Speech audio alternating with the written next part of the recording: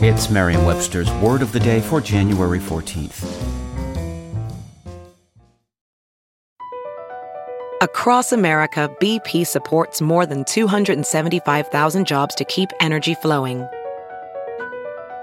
Jobs like updating turbines at one of our Indiana wind farms and producing more oil and gas with fewer operational emissions in the Gulf of Mexico.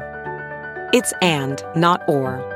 See what doing both means for energy nationwide at bp.com/investing in America. Today's word is servile, also pronounced servile and spelled S-E-R-V-I-L-E.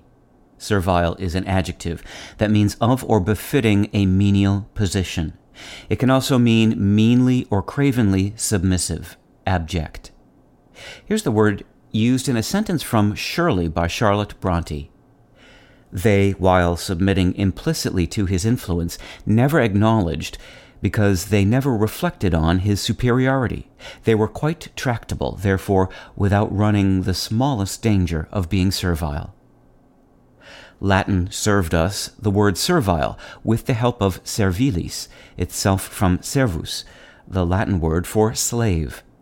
Servus is also an ancestor of the words serve, service, and servitude. Synonyms of servile in English include subservient, slavish, and obsequious.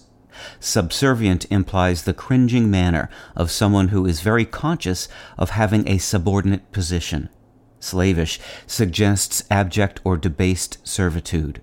Obsequious implies fawning or sycophantic compliance and exaggerated deference of manner. Servile suggests the fawning behavior of one in forced servitude. With your Word of the Day, I'm Peter Sokolowski. Visit Merriam-Webster.com today for definitions, wordplay, and trending word lookups.